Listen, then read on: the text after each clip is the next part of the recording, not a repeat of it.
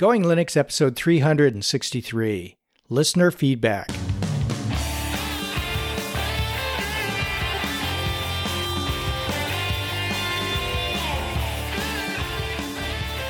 Welcome to the Going Linux podcast. I'm your host, Larry Bushy.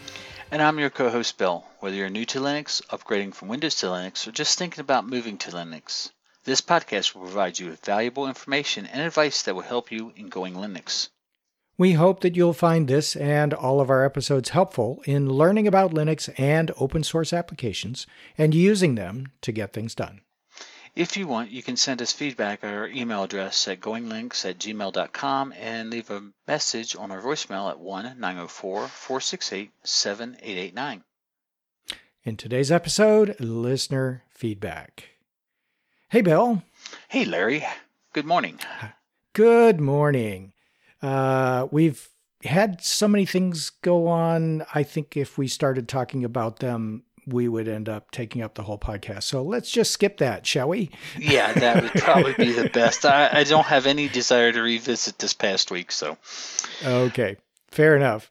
So we've got quite a few pieces of listener feedback here. We've got a voicemail or a recorded file that Michael provided, we'll get to in a second, and a lot of emails. So let's get into it, okay? That sounds like a plan. Okay, so Michael provided us a recording, which he sent by email, along with a note that said, "Hi, Larry and Bill.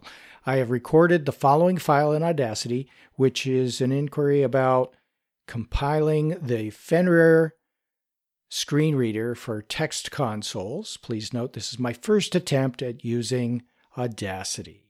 And we'll play that now. Hello, Larry and Bill. This is Mike Weaver from West Yorkshire in the UK. Running Ubuntu Mate 18.04, I think. Now, Ubuntu Mate 18.04 works with the graphical console, or the graphical terminal. So if you type Alt F2 Mate-terminal, that will work with Orca, and it will give you speech. But unfortunately, it doesn't work with any of the text consoles. So you have to use another screen reader. There are a few screen readers. There's one called Emacs Speak, if you can use Emacs. And you know how it works. There is also Speak Up. I believe there's one called YSR, and I think there's a new one called Fenrir. Spelled Fenrir. I don't know if I'm getting these names mixed up. I think YSR is, it means yet another screen reader. Now, I don't know which ones are being worked on. I believe that Fenrir, spelled Fenrir, is a more up-to-date version of Speak Up, from what I've read. Now, I haven't managed to get that working in Ubuntu Mate. Could anybody possibly help me get it to work? Because I don't know if it's been packaged incorrectly, and I've been in contact with the developer of Fenrir, and I can't get it working at all. Well, thanks for that, Michael. And the quality on the recording was just fine. So, well done. Yeah, sounded good. Yeah. Okay, and I had sent Michael a response after doing a little bit of research on Fenrir, and we'll include a link in the show notes. The installation instructions on the Fenrir website says Fenrir does not require installation. I'm pronouncing it Fenrir, even though he pronounced it Fenrir, because I'm reading it the way it's spelled. Anyway, it says Fenrir does not require installation. You can try it and make sure everything works before you decide to install. In this way, you can be sure that your system doesn't break or stop talking. For that, you can just grab the code and run in the foreground as root by typing at the terminal src/fenrir/fenrir. Or to run it in the background, type src/fenrir/fenrir-daemon. And daemon is spelled D-A-E-M-O-N. So there you go. You don't need to install it to try it out or even to run it.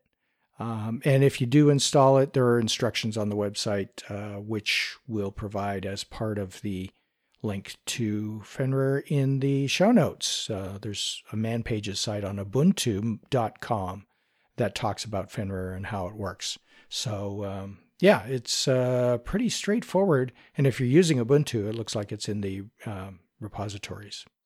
Even easier. Yeah, exactly.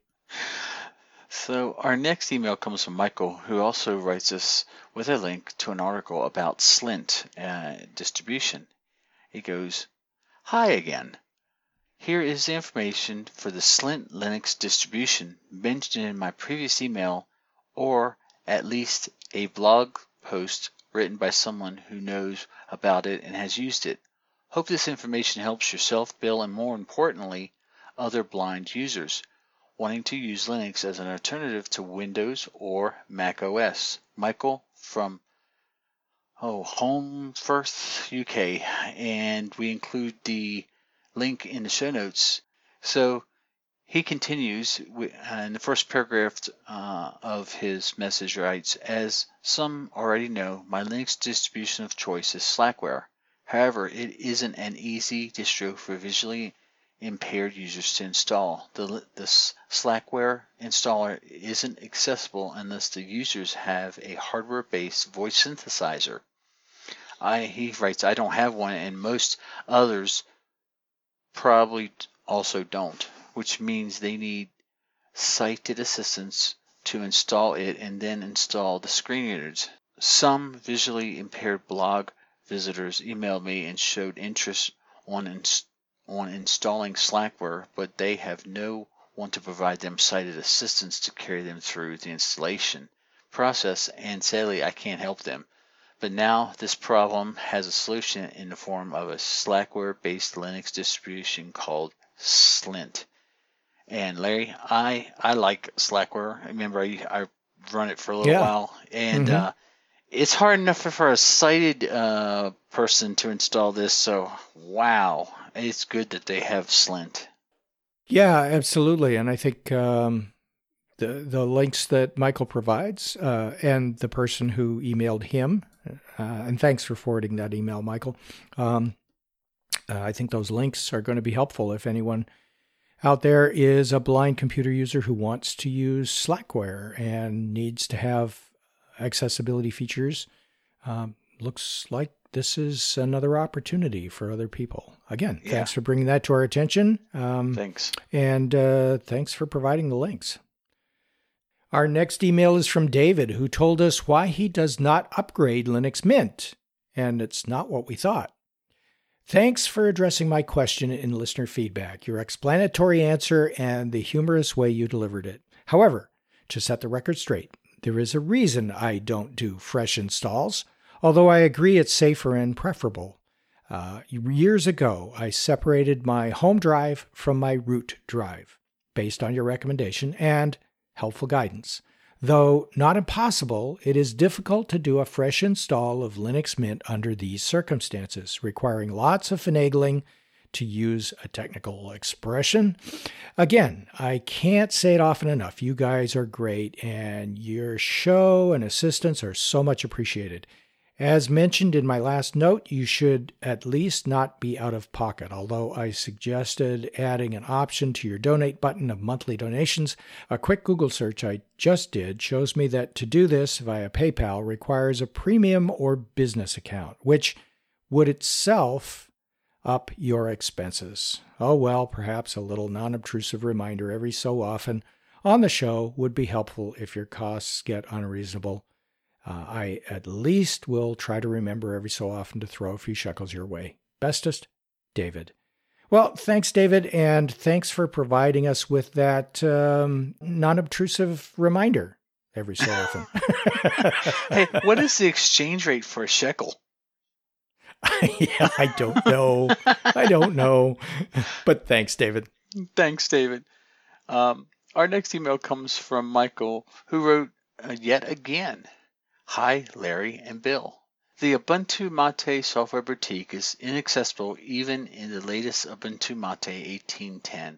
The person you put me in contact with went to the same blind school in Worcester as me, said that the software boutique is inaccessible, and I can confirm this. All it says when you tab through the option is blind people have to install an alternative app store such as Synaptic to get around this issue. Michael in the UK. And you know something, Larry, even though you're gonna laugh, I don't get my software. The only time I use the software boutique is to install Synaptic because I like. I find that the boutique is more of a curated software selections. Yes, it is. And so I like to be able to see everything. And so one of the first things I do, and I don't know why they don't install it by default to have it where blind users can use it or other people that prefer it. But Synaptic, it just, when you click, say you want a package of, we'll say Discord, it will say, by the way, you need this, this, this, and this to make this work, and just automatically selects them. And so I tend to use Synaptic 99% of the time. But having a software boutique that is inaccessible to blind users is a big oversight in my book. Yeah, absolutely. And I know that the team, Martin and his team, are thinking about that issue and how to resolve it. They are redesigning not only the software boutique, but also the welcome screen. But they haven't gotten to the accessibility of the software boutique yet that I can see. And I did send a note in their Slack channel asking where we are with that, and I didn't really get an answer. I got an answer, but they didn't really answer that question. So I'm going to have to follow up again, I think, and find out what the status is or what the schedule is. Yeah. I agree. It's a bit of an oversight, especially since Ubuntu Mate provides so much blind support in other areas. The website, as well as the online help, they provide information about if you want more than the curated selection of software that's in the boutique, you can use the boutique to install other software sources like Synaptic. You can also, of course, use the command line to install Synaptic, sudo apt install Synaptic, Synaptic. Spelling that from memory. I had to make sure I didn't mess that one up. And so you can get it quite easily. And yes, it is accessible, but the right thing to do is to fix the software boutique so that it is accessible. I'm not trying to be, Martin and his team do a great job on a lot of areas, but there's a flaw. If a blind user wants to use Ubuntu Mate, this is why I think it should be more higher on the list of things to address, is that if you do have a blind user and Synaptic is not installed by default or as another way to get software, then you need someone sighted to actually go to the boutique and install it.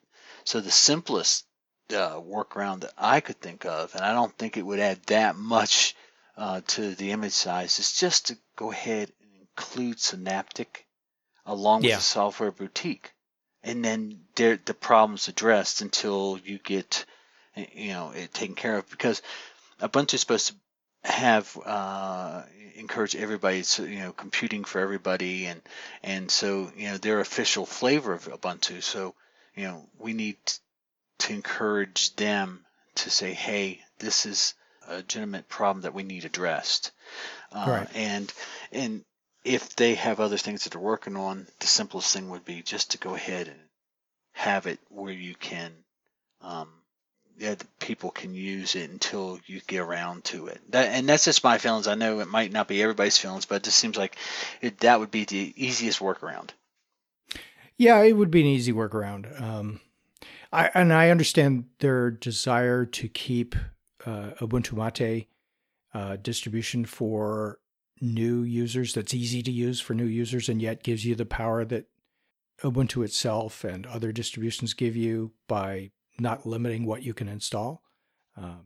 So by installing just the software boutique, they're providing essentially one of each kind of software. And, there's some exceptions to that where they provide multiple choices in the software boutique. But yeah, they provide the ability to install Synaptic. They provide the ability to install the Ubuntu Software Center. And either one would be a good alternative if you haven't got the Software Center fixed yet for accessibility. So yeah, with that in mind, we're not going to stop recommending Ubuntu Mate. We're not going to stop recommending it for blind users, but now at least we're aware that the boutique, the software boutique that comes pre-installed with Ubuntu Mate is not currently accessible, and we're hoping that our comments and others will prompt, an upgrade to that particular application to make it accessible. Yeah, I know they're going to address it. It's just they will, I'm sure. Yeah, I have no doubt that they will address it. But it's it is a small team, so I know they have to prioritize what they're working on. But that just seems like the easiest way to do it. Anyway. Yeah, exactly. Okay, so let's move on to our next email, which is from Skip. He's a blogger who provided a gracious mention of my book and provides an application that fits in our Run Your Business on Linux episodes. And we included that in our last episode, that particular software. So here's Skip's email. Hi, Larry and Bill. I'm a longtime listener and Linux user. I actually launched my own blog recently to help self-employed, non-technical professionals move to Linux, and Ubuntu Mate in particular. That fits exactly with our podcast episodes. I actually referenced the podcast and Larry's book in a recent post, and he has a link to that post at his blog, which is cvillefoss.blog. We'll have a link to his blog post in the show notes. Also, in your last listener feedback episode, you were discussing accounting software options for Linux. Personally, I use a command line accounting tool called HLedger that does a terrific job. I actually plan to do a series of blog posts next month about it. Anyhow, keep up the great work, Skip. And he signs his email with blog, ghostwriting, and legal content services. And his blog, like I said, is at cvillefoss.blog. Cvillefoss is spelled CVILLEFOSS.blog. There you go. Right. Thanks for the email. Thanks for the suggestion, Skip. And thanks for the mention of the book and the podcast on your blog. We really appreciate that. Yes. Nothing like a little bit of free publicity. Yeah, there you go. So our next email comes from Roger, and he sends greetings from down under, and he says, "Hi, Larry and Bill. Greetings from Australia. I come across your podcast while looking for anything Linux.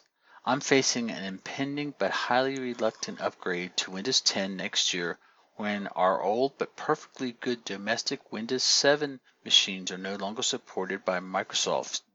Gee, thanks, Redmond. I tried wrestling with Linux. I think it was Mandrake about 13 years ago. Had a lot of fun, but couldn't get my printers to work properly with cups. Okay, they were Win printers, he writes, but it seems that a lot has changed in that time, so Linux is back in contention. I found your relaxed delivery most relaxing and refreshing, and unlike one listener who vented his spleen on episode 358, I'm quite happy to keep listening. Mr. Spleen Venter, I'm sure you guys know who I'm referring to, said he was listening to episode 353 and stopped at 20 minutes. I listened to it myself a second time and could only wonder if there were two episodes numbered 353. Like some sort of parallel universe. I had no problems with it at any rate. A quick question before I go. Bill, are you a ham radio enthusiast? I couldn't help noticing that you always sign off with 73. Anyway, my best wishes and keep up the good work. Kind regards, Roger. So I responded to Roger an email and did tell him that yes, I was a ham, and of course our official mascot Bear I had to send it twice because he jumped up and wanted to be petted, and he hit the send button, so he got like 3 lines before I had to retype it. And I said, I'm sorry. Thanks, Bear. So he got a good kick out of it, and he replied to me saying, yeah, that's fine. He hadn't trained his dog to do that yet. Yeah, Bear does what he wants. Anyway, I guess he's running Linux at home or maybe business. If he's running business, I think that Microsoft does offer another year of support that you can pay for. I'm not quite sure. I wanted to be totally upfront about that, so you can look into that. Now, it's not available for home users as far as I know. As far as printers have come a long way. They can still be problematic, but I think we both have had good luck with HP. I'm running an HP OfficeJet 3830, and Cups works fine with it. It prints, it scans, the whole thing. That's the same model I'm running, Bill. Oh, okay. So it seems to work just fine. I remember back in the day, there was 2 things that would seem to always get people, and they're not much of a thing anymore, is Win modems that you actually had to have Windows. And then they had ones that the printers that wouldn't work with anything but Windows. I know some people had managed to work around, but it was like you had to do a lot of voodoo to get them to work. Nowadays, it seems like it's pretty much click, click, click, you're done. Sometimes with HP, you have to sometimes you have to play a little bit. But if I remember correctly, when I installed my OfficeJet, it was 3 buttons and it was working. If you're plugging it in by USB, it's just plug it in and it starts working. It recognizes it, installs the right driver, and away you go. They've come a long way with that. But I can understand his feelings. And Mandrake, wow, that is a long time ago. I remember playing with it, and it was a lot of fun. But hey, Roger, what I'm curious. I'm going to ask you a question, and maybe you can write in and tell me what distributions you're looking at, and because it seems like the Ubuntu-based ones seem to work very well with the HP printers, but that could be just my opinion. But yeah, let us know what ones you're looking at. Maybe we can offer you a suggestion. I would say, and we might as well offer them now. I would say Ubuntu Mate, and if you want something more Windows, look at Linux Mint. Those are the Ubuntu Mate is like the old GNOME 2, right? The old GNOME 2 point whatever it was, 6, or it looks very much like it. They have a number of different settings that you can choose in their panel that lets you switch between a Windows look and the GNOME 2 look, and you can make it look like a Mac, and not identical, but I mean the panel layouts are the same or similar and that sort of thing. So they've got some easy selections, like one button selections that don't require a reboot, and it's pretty easy to switch it around in Ubuntu Mate. The Linux Mint Cinnamon, which is what I run, is very, very familiar. If you look at it, you wouldn't have any problems. It's it looks very much like the old Windows. It looks like a lot like Windows, but it's kind of a hybrid. But you'll see what I mean. You could do a search for them. But yeah, either one of those two seem to work really well, and it just depends on who's using it and what they're comfortable with. So yeah, you're right. I forgot that you could change the layout with Ubuntu Mate, because I think they have they also have another one. I think they even have a Cinnamon looking like one, or it might be. They have a panel layout that's just like Cinnamon. Oh, okay. In a lot of ways. In a lot of ways, yeah. Okay. So there you go. All right. Our next email is from Paul, who wrote about known audio issues on Discord. And Paul must have been listening to our podcast where we were having some problems with audio issues on Discord. So, hi, Larry and Bill. Thank you for all your support for the Linux community. I thought I'd give you a warning about trouble Linux users of Discord are experiencing. If you discover you have no audio on a Discord call or when testing audio, the tests will only work for about a second or two, and then your mic shuts off. The fix is to go to voice and video settings and turn noise suppression to off. Your audio will then be restored. It's a known problem in Discord for Linux, and a fix is being worked on. I spent a lot of time trying to figure a solution and then saw this forum post.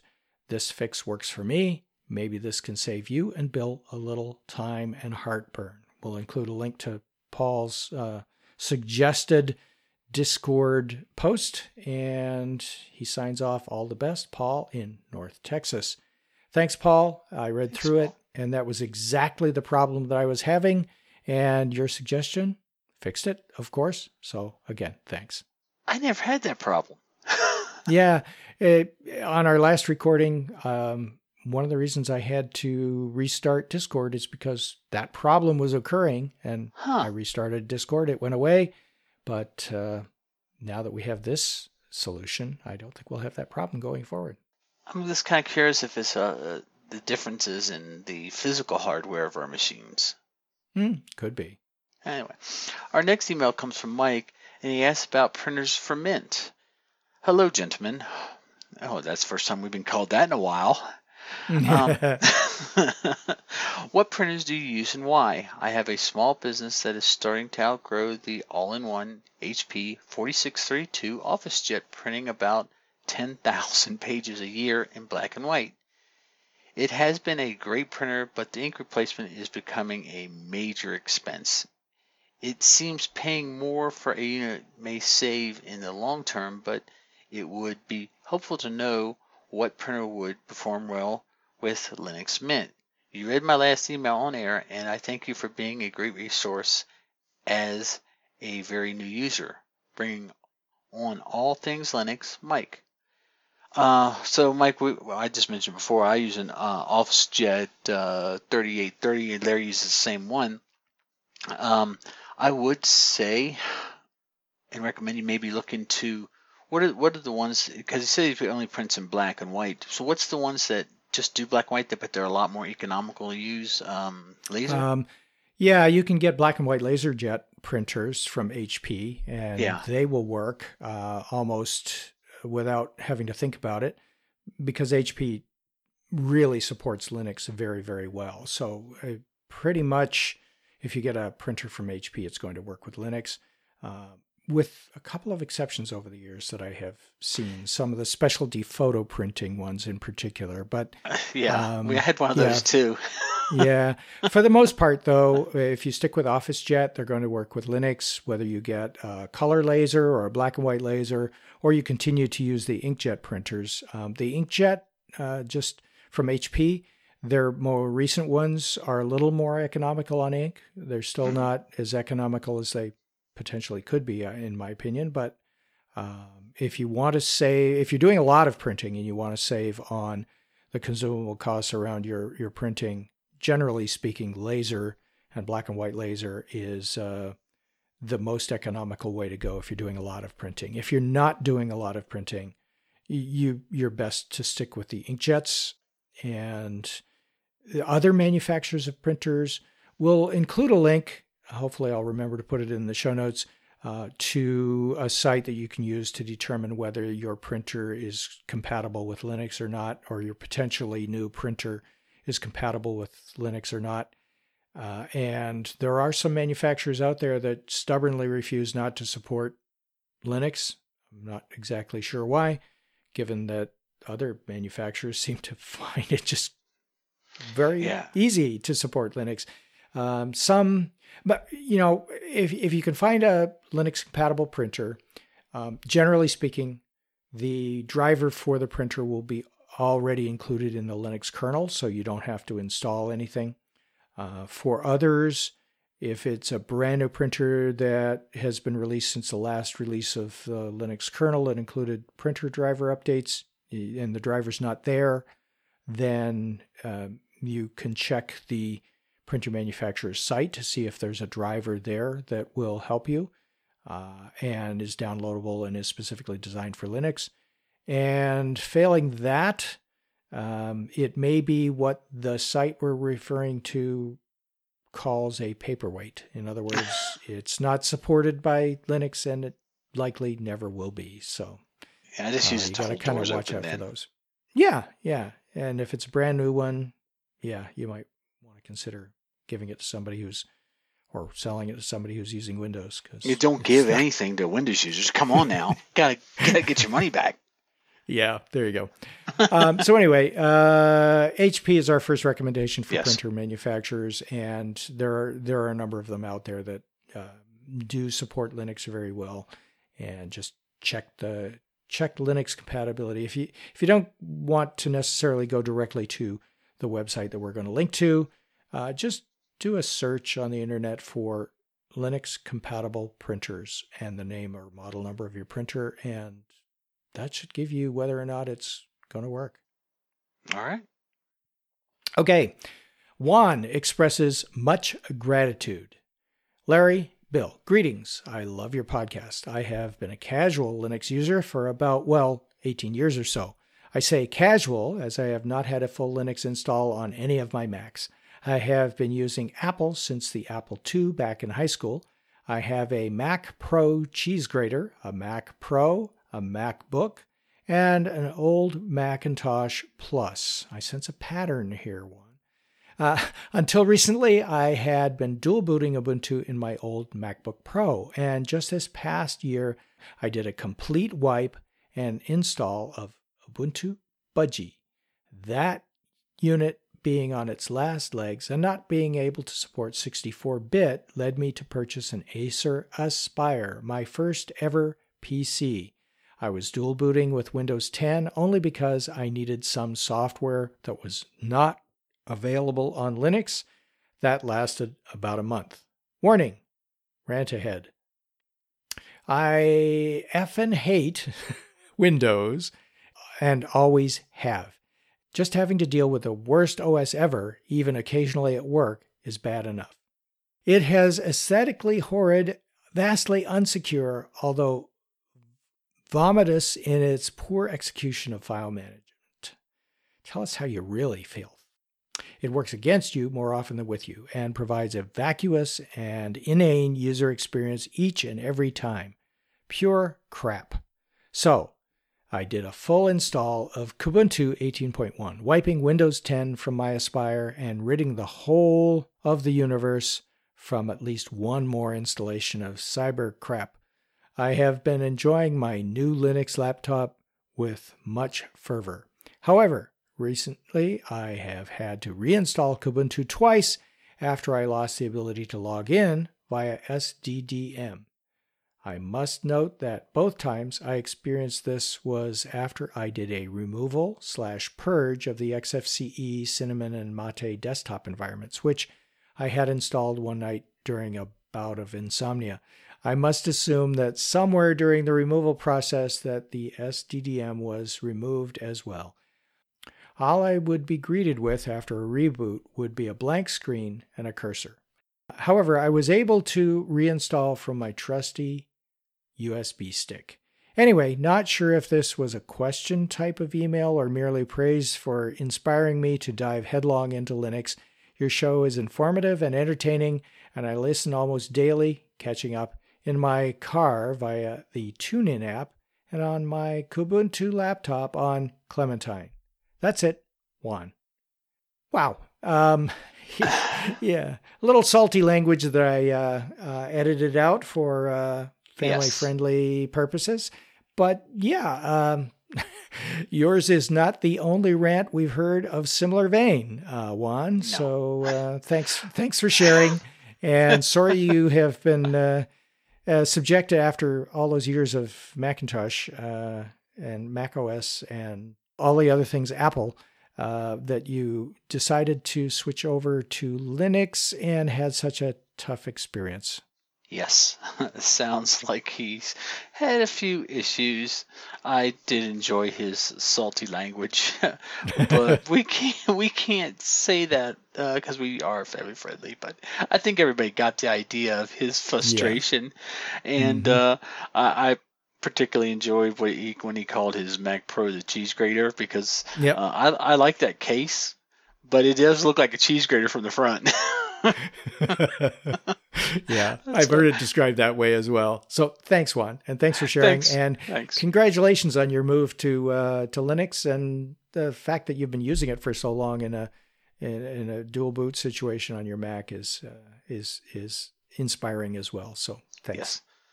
So our next email comes from Daniel, and he has a question on security patches. I read an article about systemd and downloading patches for Linux. I have Ubuntu Mate. How may one make sure the system has all the patches? That should be fairly easy. You can do one or two things. You can wait till the system says, "Hey, you have updates. Do you want to apply them, or do you want to postpone them?" Or you can actively go in and search for them. What I tend to do is I let the system tell me when there's updates. The way that you want to make sure that you get those notifications is there's usually a checkbox saying let me know when there's updates to my system, and it usually options like let me know there's an update and I will install or automatically apply the updates to the system. Or I think what is it? Download and install or something. I think you still have to enter Yeah, your password, sure. but yeah, it will. One will let you notify you there's updates and you can download them manually by clicking the big button, or it will download them and wait for you to give it permission to install the updates. I think that's how this works. Right, Um, exactly. the easiest is just have it where it downloads and just waits for you and notifies you that there's updates, and just do it that way. That way, you're not going to miss anything. Um, I don't know about Larry, but I usually wait after I get a notification. Um, I usually wait a few days just to make sure that there's no problems with the updates. But I apply them pretty quickly. So I don't know how you do it, Larry. Yeah, I have the automatic setting set so that it will automatically download them and notify me when there's an update available. And that's the easiest way I find is just install them when they're available and ready to go. If you want to wait like Bill does, that's fine as well. But the one thing you don't have to do on Linux is you don't have to go search the internet for updates, for security patches. Regardless of what this article says, they come to you. The Yes, they do. updates come to you when they're ready to go, systemd or otherwise. And like Bill just suggested, the easiest way to do that is through the software updater that's built into your Linux distribution. Just set it to automatically notify you when there's an update. That's the easiest way. Or if you want even more control, run that updater periodically, like once a week or even, whatever, and just see if there are any updates through the updater. Don't go anywhere else. It's all provided to you by the Linux distribution. Nothing you need to do, but install them when they arrive. Okay. Our next email is from Mike. He says he's loving Linux. Larry and Bill, I really enjoy listening to your show. I'd also like you to know that Linux has been there for me when Windows hasn't. I recently upgraded Windows 10, and after that update, Windows would not boot. Thankfully, I was able to restore Windows 10 using a backup program, Veeam. Veeam. I haven't heard of that one. Bill, must be relatively new, I guess. But for the period of time that I didn't have access to Windows, Linux was available to me and my wife, and it just worked fine. Thanks for your show. I really enjoy learning new things about Linux. Mike. Thanks, Mike. Yeah, we've had that happen a few times. Well, I have. Yeah, it's a great way to continue to run your computer when Windows fails you. And be careful. Yeah, I know you tried it out and you like it a little bit, and you were just testing it until you could get Windows back up and running. Now that you've had a taste of Linux, it might just take over your life. So be careful, Mike. Yes, be very careful. Our next email comes from Heath, who wrote about Google Minus. Okay, I love that play on words. Anyway, Larry and Super Senior Chief Executive Minion. Wow. Okay. On. I had to take that in for a minute. Super Senior Chief Executive Minion. Wow. Okay. On the Google Plus front, I see a lot of groups moving to Telegram. The Ask Noah show is a very successful one on that platform. Heath, Deputy Underling Minion, Australia. We have a Deputy Underling now? Apparently. Self-anointed. Thanks for the suggestion, Heath. We're going to move in a little different direction. We'll mention that at the end of the show. And yes. In the meantime, let's go on to our last two emails here. NZ17 wrote, "Thanks for the grand show. The only other thing which I could really ask for is, could you guys please synchronize your microphone volumes? When Larry laughs, it is super loud compared to when Bill talks. Aloha from Utah. Pedantic Minion number 1 and Z17. Okay, we have a pedantic minion as well. And I think you're mixing your geographies there, NZ17. Aloha from Hawaii or hello from Utah, but I've never heard aloha from Utah, unless you're originally from Hawaii, I guess. Yeah, I think that might be the case. But wow. Okay. Mm-hmm. So, Larry, we both record our sides of the conversation separately. Yes. And we sync them. We start recording at the exact same time. And then I send mine to you in OGG format. Yep. And then you put it in your Audacity, and of course you sync them up perfectly. But then before you do anything else, you auto level the entire show. I do. So I'm not sure why my side is getting a little bit louder. Maybe I'm not laughing loud enough. Oh, that could be. So you need to laugh louder. Okay, I'll laugh louder. All right. Okay. Well, thanks, NZ17. We'll just double check the volumes before we, send this one out. Yeah. Our last email comes from Tony from the Mintcast, who wrote us requesting the value-added extras that Troy uses to install software onto Linux computers his employer's company sells. He also commented, "Hi, Larry, Bill.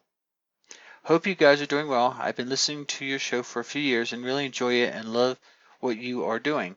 I have been involved in the Mintcast podcast for a few months now and have a new appreciation for the work you guys are doing. Tony W."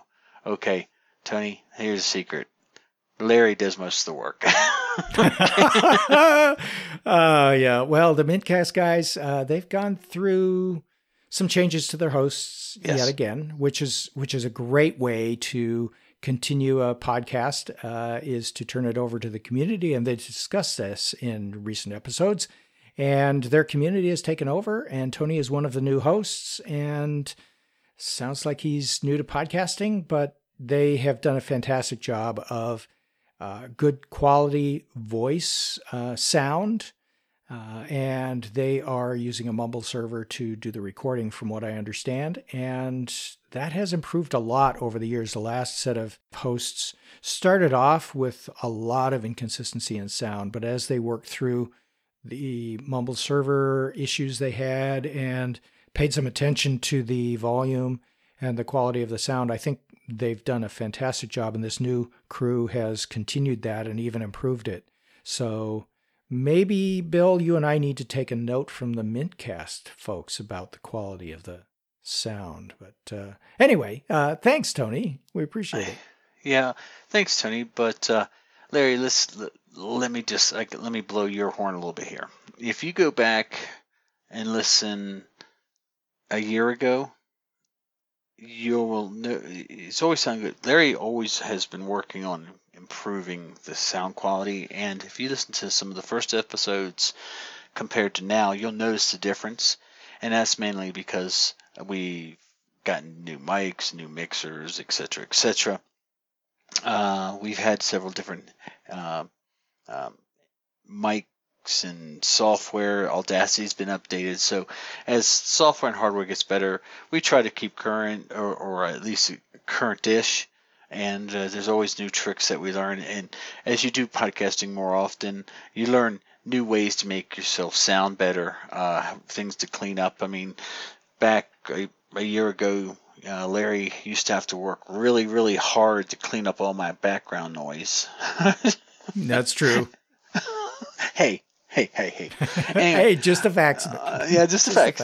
But he used to have to clean it up, and that kind of brought down the quality. But as I've moved and have gotten to a better place to record, it's not as prevalent. And so, except and you got a new mic as well. And I got a new mic, and I'm getting ready to upgrade again. Yeah. So that is, it's just like an ongoing process. You know, once you start, you don't ever seem to really stop. You know, you pick up a new piece here, whatever. Sometimes we find better software to use, but Audacity's pretty much been the gold standard. It's been our standard since the beginning. How long has this podcast been going on now? What? This podcast has been going for 12 years. Okay. And I was podcasting for 3 or 4 years, I think maybe 3 years before that. Okay. So it's great that the Mintcast has been turned over to the community, and it's a lot of work, but Larry's the only original member of this podcast. So that's true. Because you've had, the first one was, what was his name? Who was with you? He had Serge, yeah. And then you had Tom, right? Tom, yeah. And then you. And then me. So Larry's the only original one. So he's been working a long time, 12 years. Wow. Yeah, back in the day, we were. So Larry works really hard, and we really try to do. We're not perfect, and we always do try to do better. And I did have a chance to listen to a portion of the latest Mintcast because I listened to way too many podcasts during the week. But they sound pretty good. They do. They absolutely do. And back for a second on the Going Linux co-host situation.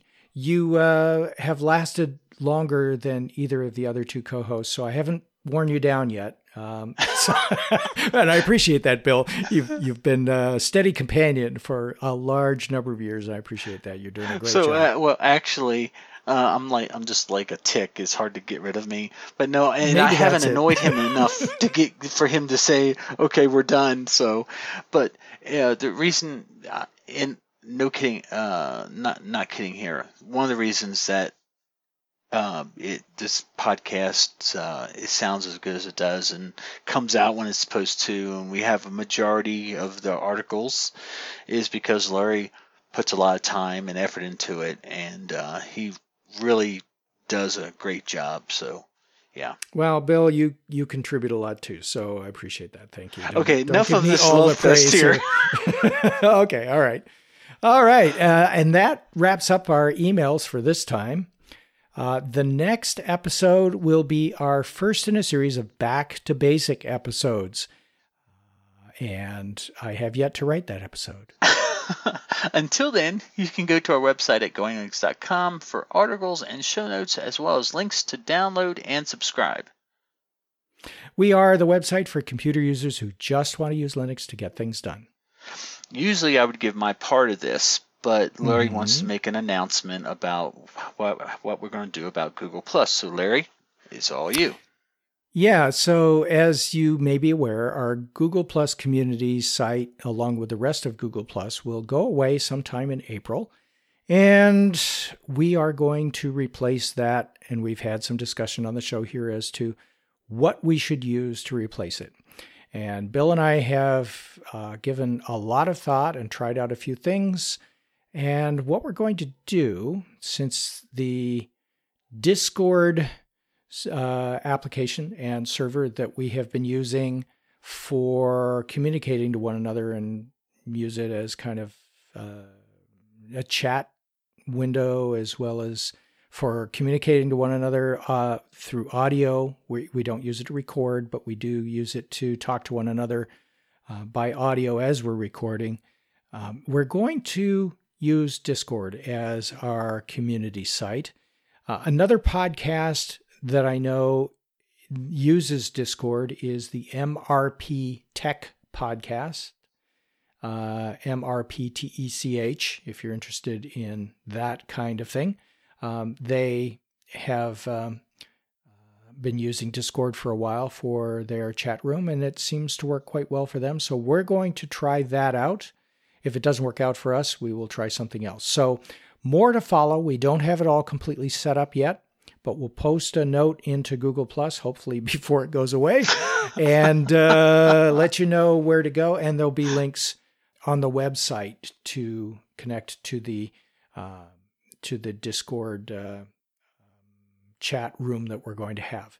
So that's the direction we've decided to go. And like I said, if it doesn't work out, we can always change. Okay, so my part of this is I would like some of our many, many thousands, millions of minions, if you're interested in helping us test this before it goes live, send an email just stating that you're interested in helping. And Larry will forward them to me, and I'll get back to you, and then we'll coordinate. The one thing about the text area is that whatever you write is persistent, so you're able to we're able to see what was written, and we can also jump in and text or voice chat with you if we need to. So if you're interested in helping us test this super secret new way of communicating, send an email to us, and Larry will forward them to me, and I'll get back to you.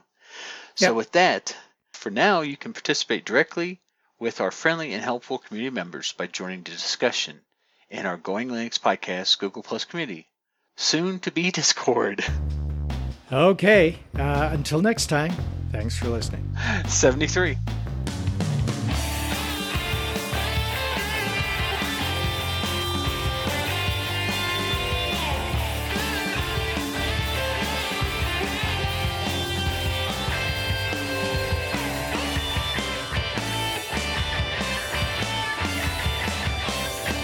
Theme music provided by Mark Blasco at podcastthemes.com.